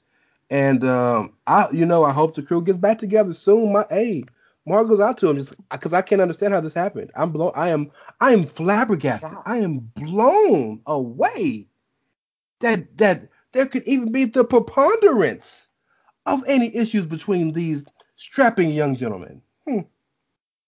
Well, you want to hit some quick hits? Yeah, let's hit these quick hits. All right. So shout out to the big homie Rob Daniels. I was gonna say our little brother, but that motherfucker older than both of us. But the doesn't Rob feel like and this is not a diss. People are gonna take it as a diss, but it's not. Rob feels like the Sean Waltman of the clique in that he doesn't have a show, he's not a podcaster, but he's the glue that holds us all together. Oh, for sure. Love you, Rob. He had two things he wanted us to hit real quick. First of them is Hit Row.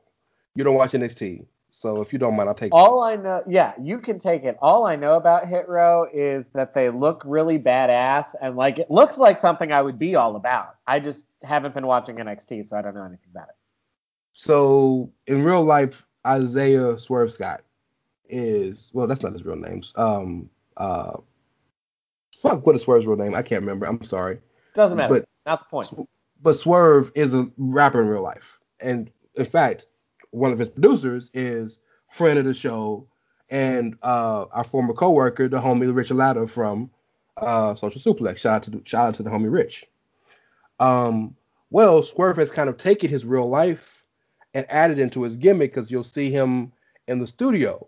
Well, we never paid attention that the people in the studio with him were Ashanti, the Adonis, who is the swaggiest human I've ever seen in my life. That motherfucker got so much swag. Brianna Brandy, a.k.a. B-Fab, and former NFL player of A&E fame from WWE's Most Wanted Treasures, and a rapper in his own right, AJ Francis, a.k.a. Top Dollar. Well, they made their presence known in the Leon Ruff match, and now they are the newest group, and it's Hit Row Records. Because all of them rap, all of them are talented, and they have so much attitude, and I hate to keep using the word, but swag. What's so dope about them is, from a black perspective, this is an unapologetically correctly booked black stable. You know how many times they get black stables and black ideologies and black characters correct? This is spot on. And I don't think there is any producing. I think they just say go out there and go be y'all. They're killing it. Swerve Scott should get a fucking NXT championship run on the run he's in on now. So I'm so happy for my guy. I love Swerve. We're a big fan of Swerve in this house. A big fan of Swerve on the show. Hit Row's killing it. Ashanti and Top Dollar had their first tag team match this week, and they destroyed Tony Nese and Arya Daivari. B-Fab, I'm sure we'll get in the ring eventually, but she don't even got to get in the ring yet. She got all the time to kind of... She's fine, too. She's very fine. She's multi-talented and legit. Of all the people on there, she is the most accomplished rapper because she has toured with, like, Juicy J and, like, major performers. Damn, I see you, girl. Yeah. So they killing it. Hit Row's killing it right now, and it's good to see. I feel like there may be a feud between them and the upcoming Diamond Mine coming up. If the Diamond Mine are faces, I don't know. But Hit Row's is waiting for somebody to feud with, and I'm just waiting to see what it is. It may be Bronson Reed. Shout out to Bronson Reed, by the way, new North American champion. But they are the hottest thing on that entire fucking brand right now, and I'm here for it. Nice. Hit Row. If you don't know, now you know. Moving on, the other thing he had is, what is the end game or payoff for the Cameron Grimes versus Ted DiBiase feud? Because they obviously aren't going to wrestle. No. Ted Sr. is not going to put a hold on ever again in his life. Maybe $1 million dream just to pop the crowd, but he's done. He's not taking a bump for nobody. No, but he could do the old gimmick. Everyone's got a price. He could find somebody to pay to take on young Mr. Grimes. Well, then the question is, who would he find? And so my thought process is one of two things. Either one, he's going to bring back Ted Jr. Ted Jr. was always a good wrestler. He just had no character. No, put him it's with his not daddy. that. He's set. Not that. It's not that. Is Ted Jr. even still wrestling? Number one. No, he Number retired a long time ago. Is Ted even in shape to wrestle? I don't. That's a better question because Teddy retired a minute ago, but he maybe not. The second option, the option is Cameron gets passed down the new. Cameron earns his. He's the new $1 million champion. Yes, he earns that trust and gets bestowed upon that kind of moniker, if you will, which is probably the option that's more plausible. But I'd really like to go down the list and see who, if he were to sponsor somebody, who the fuck would it be? Because it's got to be a babyface, right? I mean, Cameron Grimes is one of the best heels on the brand. Yeah, but I don't know. Something about the $1 Million Man being a babyface don't feel right. He's not a babyface because he's doing babyface things. He's a babyface because he's against Cameron Grimes. And when motherfuckers go to the moon, apparently that makes them heels. Shout out to Elon Musk.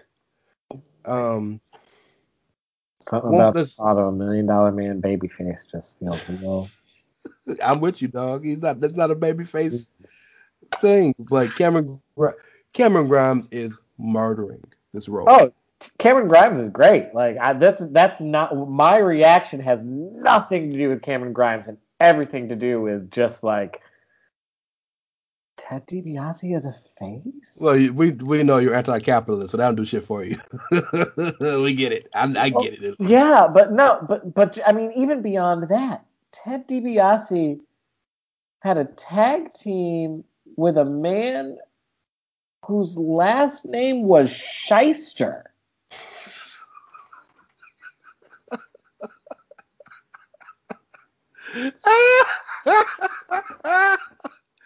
So that bothers you more than the black slave he had? It doesn't bother me more than the black slave he had. It struck me as an obvious example of a steeldom, but then again, so does having a slave.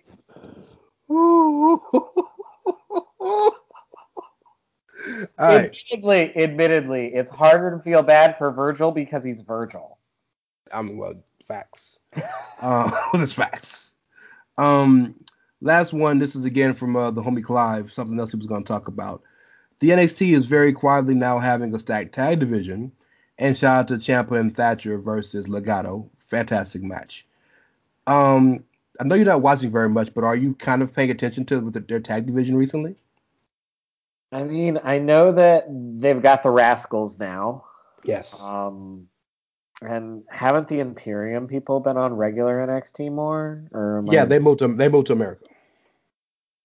Walter agreed to that? Walter didn't move to America. Bartel and Eichner moved to America. Walter ain't moving for shit. I was gonna say Walter agreed to that because Walter's whole thing the entire time has been that don't work for me, brother. Ain't enough euros in the world right now for that boy to move over here right now. 5 years down the line, maybe, but right now, no. He is very content living in Austria. Shit. Walter will wait until he's a year from retirement. He still won't move to America, but he'll call Vince up and be like, yo, Doug, you gonna give me this Mania match or what? I'm saying, he'll get an apartment that he... But you gonna give me this Mania match? Because, I'll come and give you some dates. Hey, give that man the Brock Lesnar deal, bro. He's worth it. So, of course, you have MSK, formerly known as the Rascals, as your world champions. You have Legado del Fantasma, which is Raul Mendoza, and formerly known as DJZ, Joaquin Wilde, who are your number one contenders. Of course, you got the best tag team in NXT, top to bottom. The grizzled young vets still lurking. Toothless Timmy and Tommaso Ciampa are out. They have fully become a team. They're killing it right now. Don't freak. Then you have, of course, you got mainstays like Breezango still around. You have you got the new Hit Row that's popped up. You have so much talent and so many tag teams, and not people that are just put together for the good of being put together. They're like really are teams now, and they all are fantastic inside the ring. Every now and then the Lucha Booties still go down there and they do work. It's a lot of good stuff going on. I'm trying to think if there's anybody other team I'm missing. But it's a very good observation to shout out the fact that right now the tag division is fantastic. I'm trying to go through and see if there's anybody else I'm missing. I'm always here for tag team wrestling. So Drake and Killian Dane. Oh yeah, I did see that they were teaming. Yeah, Drake, Killian Dane are killing it. Bud is just so fun. He's just fun. The probably the most underrated team on the brand, Everrise. There's a lot of you don't know who they are. Look them up. They're fantastic. If nothing else, they're hilarious. So they are interesting. That's the number one precursor. The original governor, word to Danny Burch, he coming back. Him and Oni still around. I mean, it's just oozing with tag teams. And for a company that supposedly hates tag teams, it's good to see that. Well, I mean, we say it all the time. Their tag team division goes through waves and spurts. There are waves where there's lots of depth and lots of good tag teams, and then all of a sudden it feels like all at once they all either get hurt or are broken up all at the same time. Yeah, it's either or, right? There's no middle ground, it seems like. It's like they'll go for a couple of years and they'll have like 6, 7, 8 tag teams deep. I mean, think about for a while there, just in NXT, the tag team division consisted of American Alpha, Revival, Gargano and Ciampa, the Vaudevillains, Enzo and Cass, AOP. They were all in NXT at the same time. Blake and Murphy. Blake and Murphy were there at that time. The Luchas were still there because it was Sin Cara and Kalisto. But even so, that's just 7 teams off rip that were like big teams and legit teams. And then it felt like as they all got called up, the following things happened. AOP got called up, and every tendon in their body proceeded to fall off. Well, and Paul didn't go with them. Well, yeah, that was the first strike, yeah. So that happened.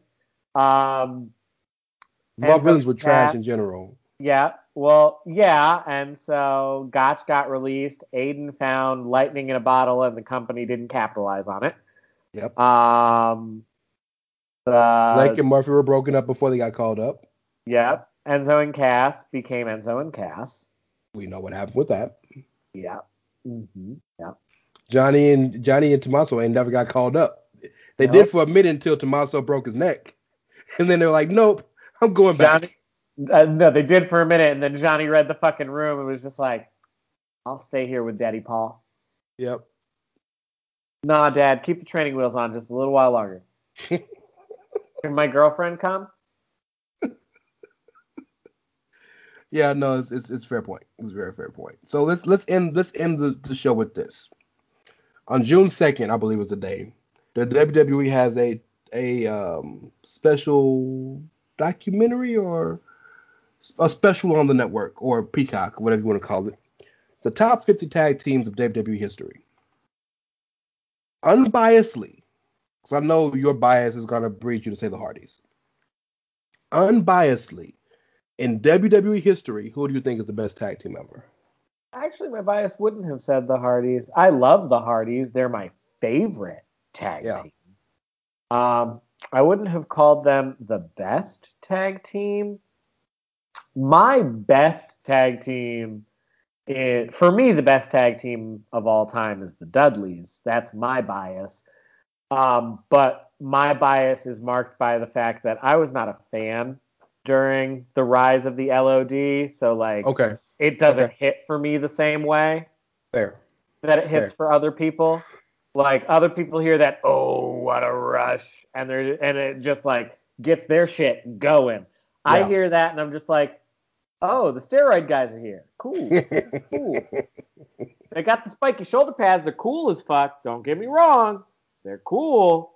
But like, it was before my time. I was too young. It didn't hit for me the same way. So you think LP is number one? I think I think LOD. I think LOD will probably be number one. My number one is the Dudleys. So I agree with you. I think the best tag team in wrestling history, from a success standpoint, is the Dudleys, and I don't think it's close. However, I think WWE will name the New Day as the number one tag team of all time.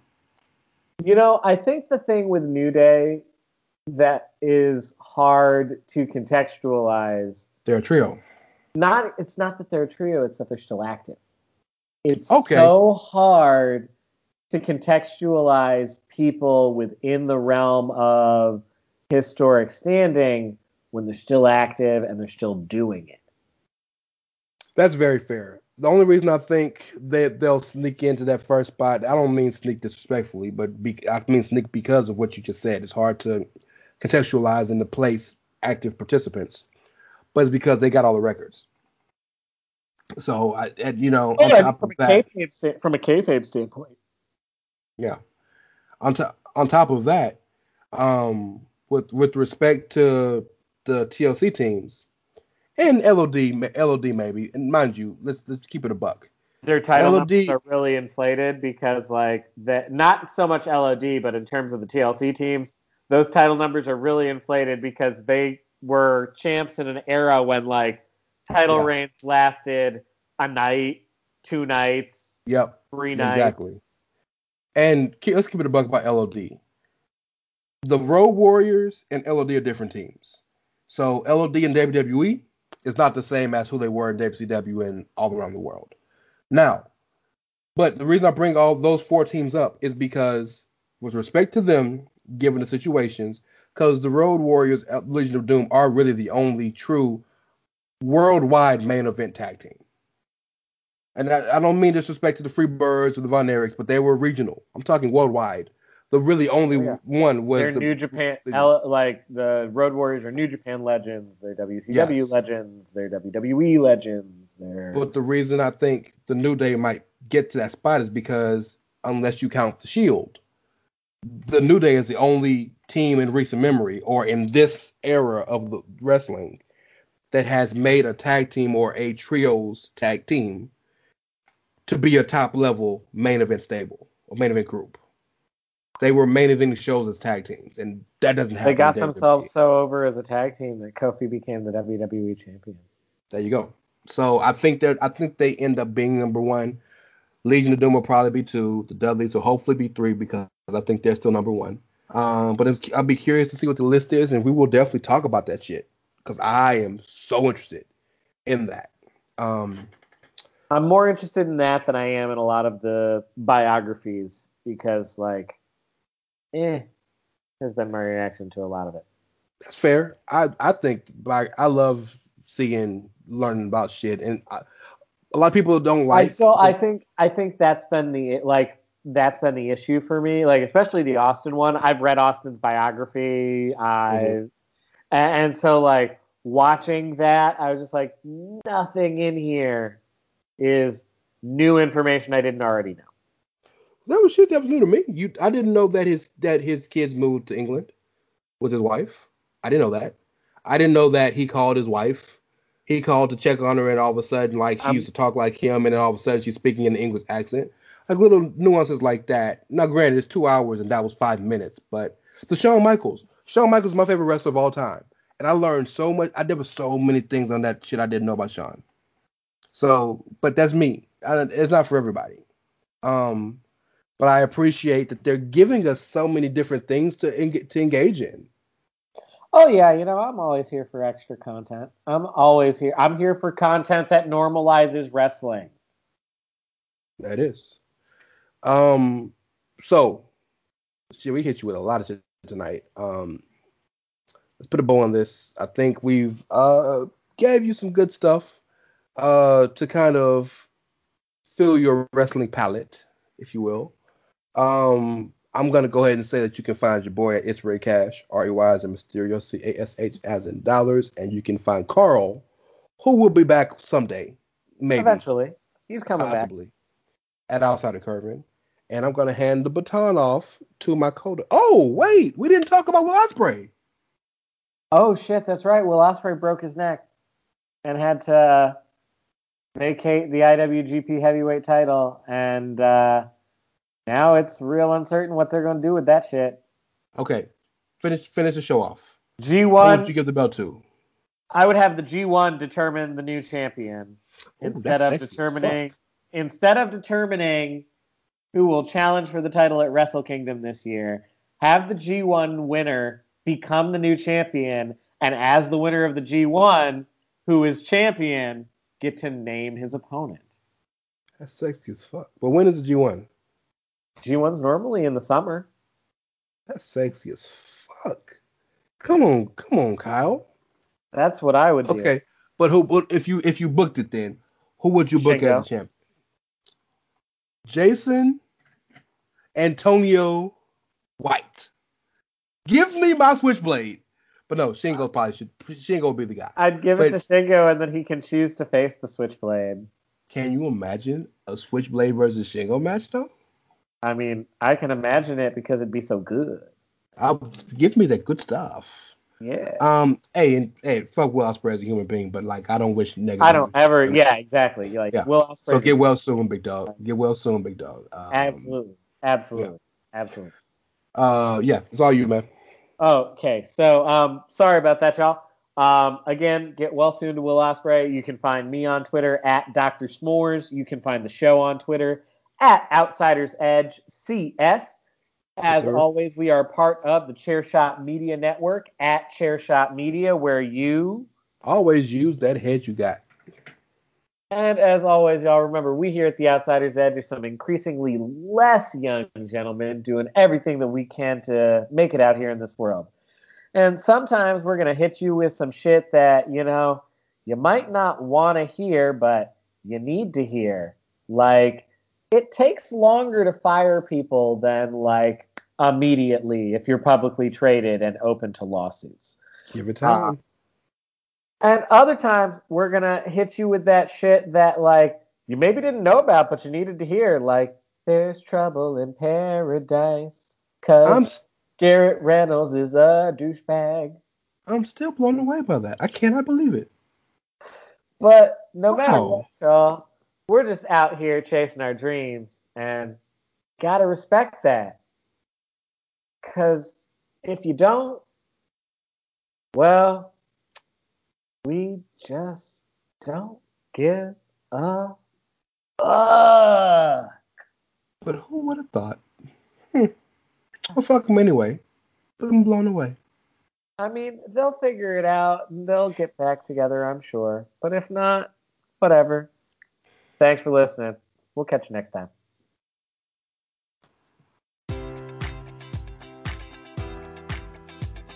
Enjoy all your favorite sports like never before at BetMGM. Sign up using code Buckeye and receive up to $1,500 back in bonus bets if you don't win your first bet. When you register with BetMGM, you'll get instant access to a variety of parlay selection features, live betting options, and the best daily promotions in the business. And with BetMGM at your fingertips, every play and every game matters more than ever. Place your money line, prop, or parlay bets with the king of sportsbooks today. Sign up using code Buckeye and receive up to $1,500 back in bonus bets if you don't win your first bet. BetMGM and GameSense remind you to play responsibly. 21 plus and present in Ohio, subject to eligibility requirements. Rewards are non-withdrawable bonus bets that expire in 7 days. Gambling problem? Call 1-800-GAMBLER. In partnership with MGM Northfield Park.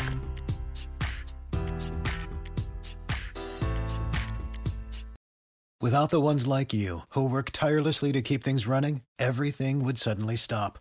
Hospitals, factories, schools, and power plants, they all depend on you. No matter the weather, emergency, or time of day, you're the ones who get it done. At Grainger, we're here for you with professional-grade industrial supplies. Count on real-time product availability and fast delivery. Call, click Grainger.com, or just stop by. Grainger, for the ones who get it done.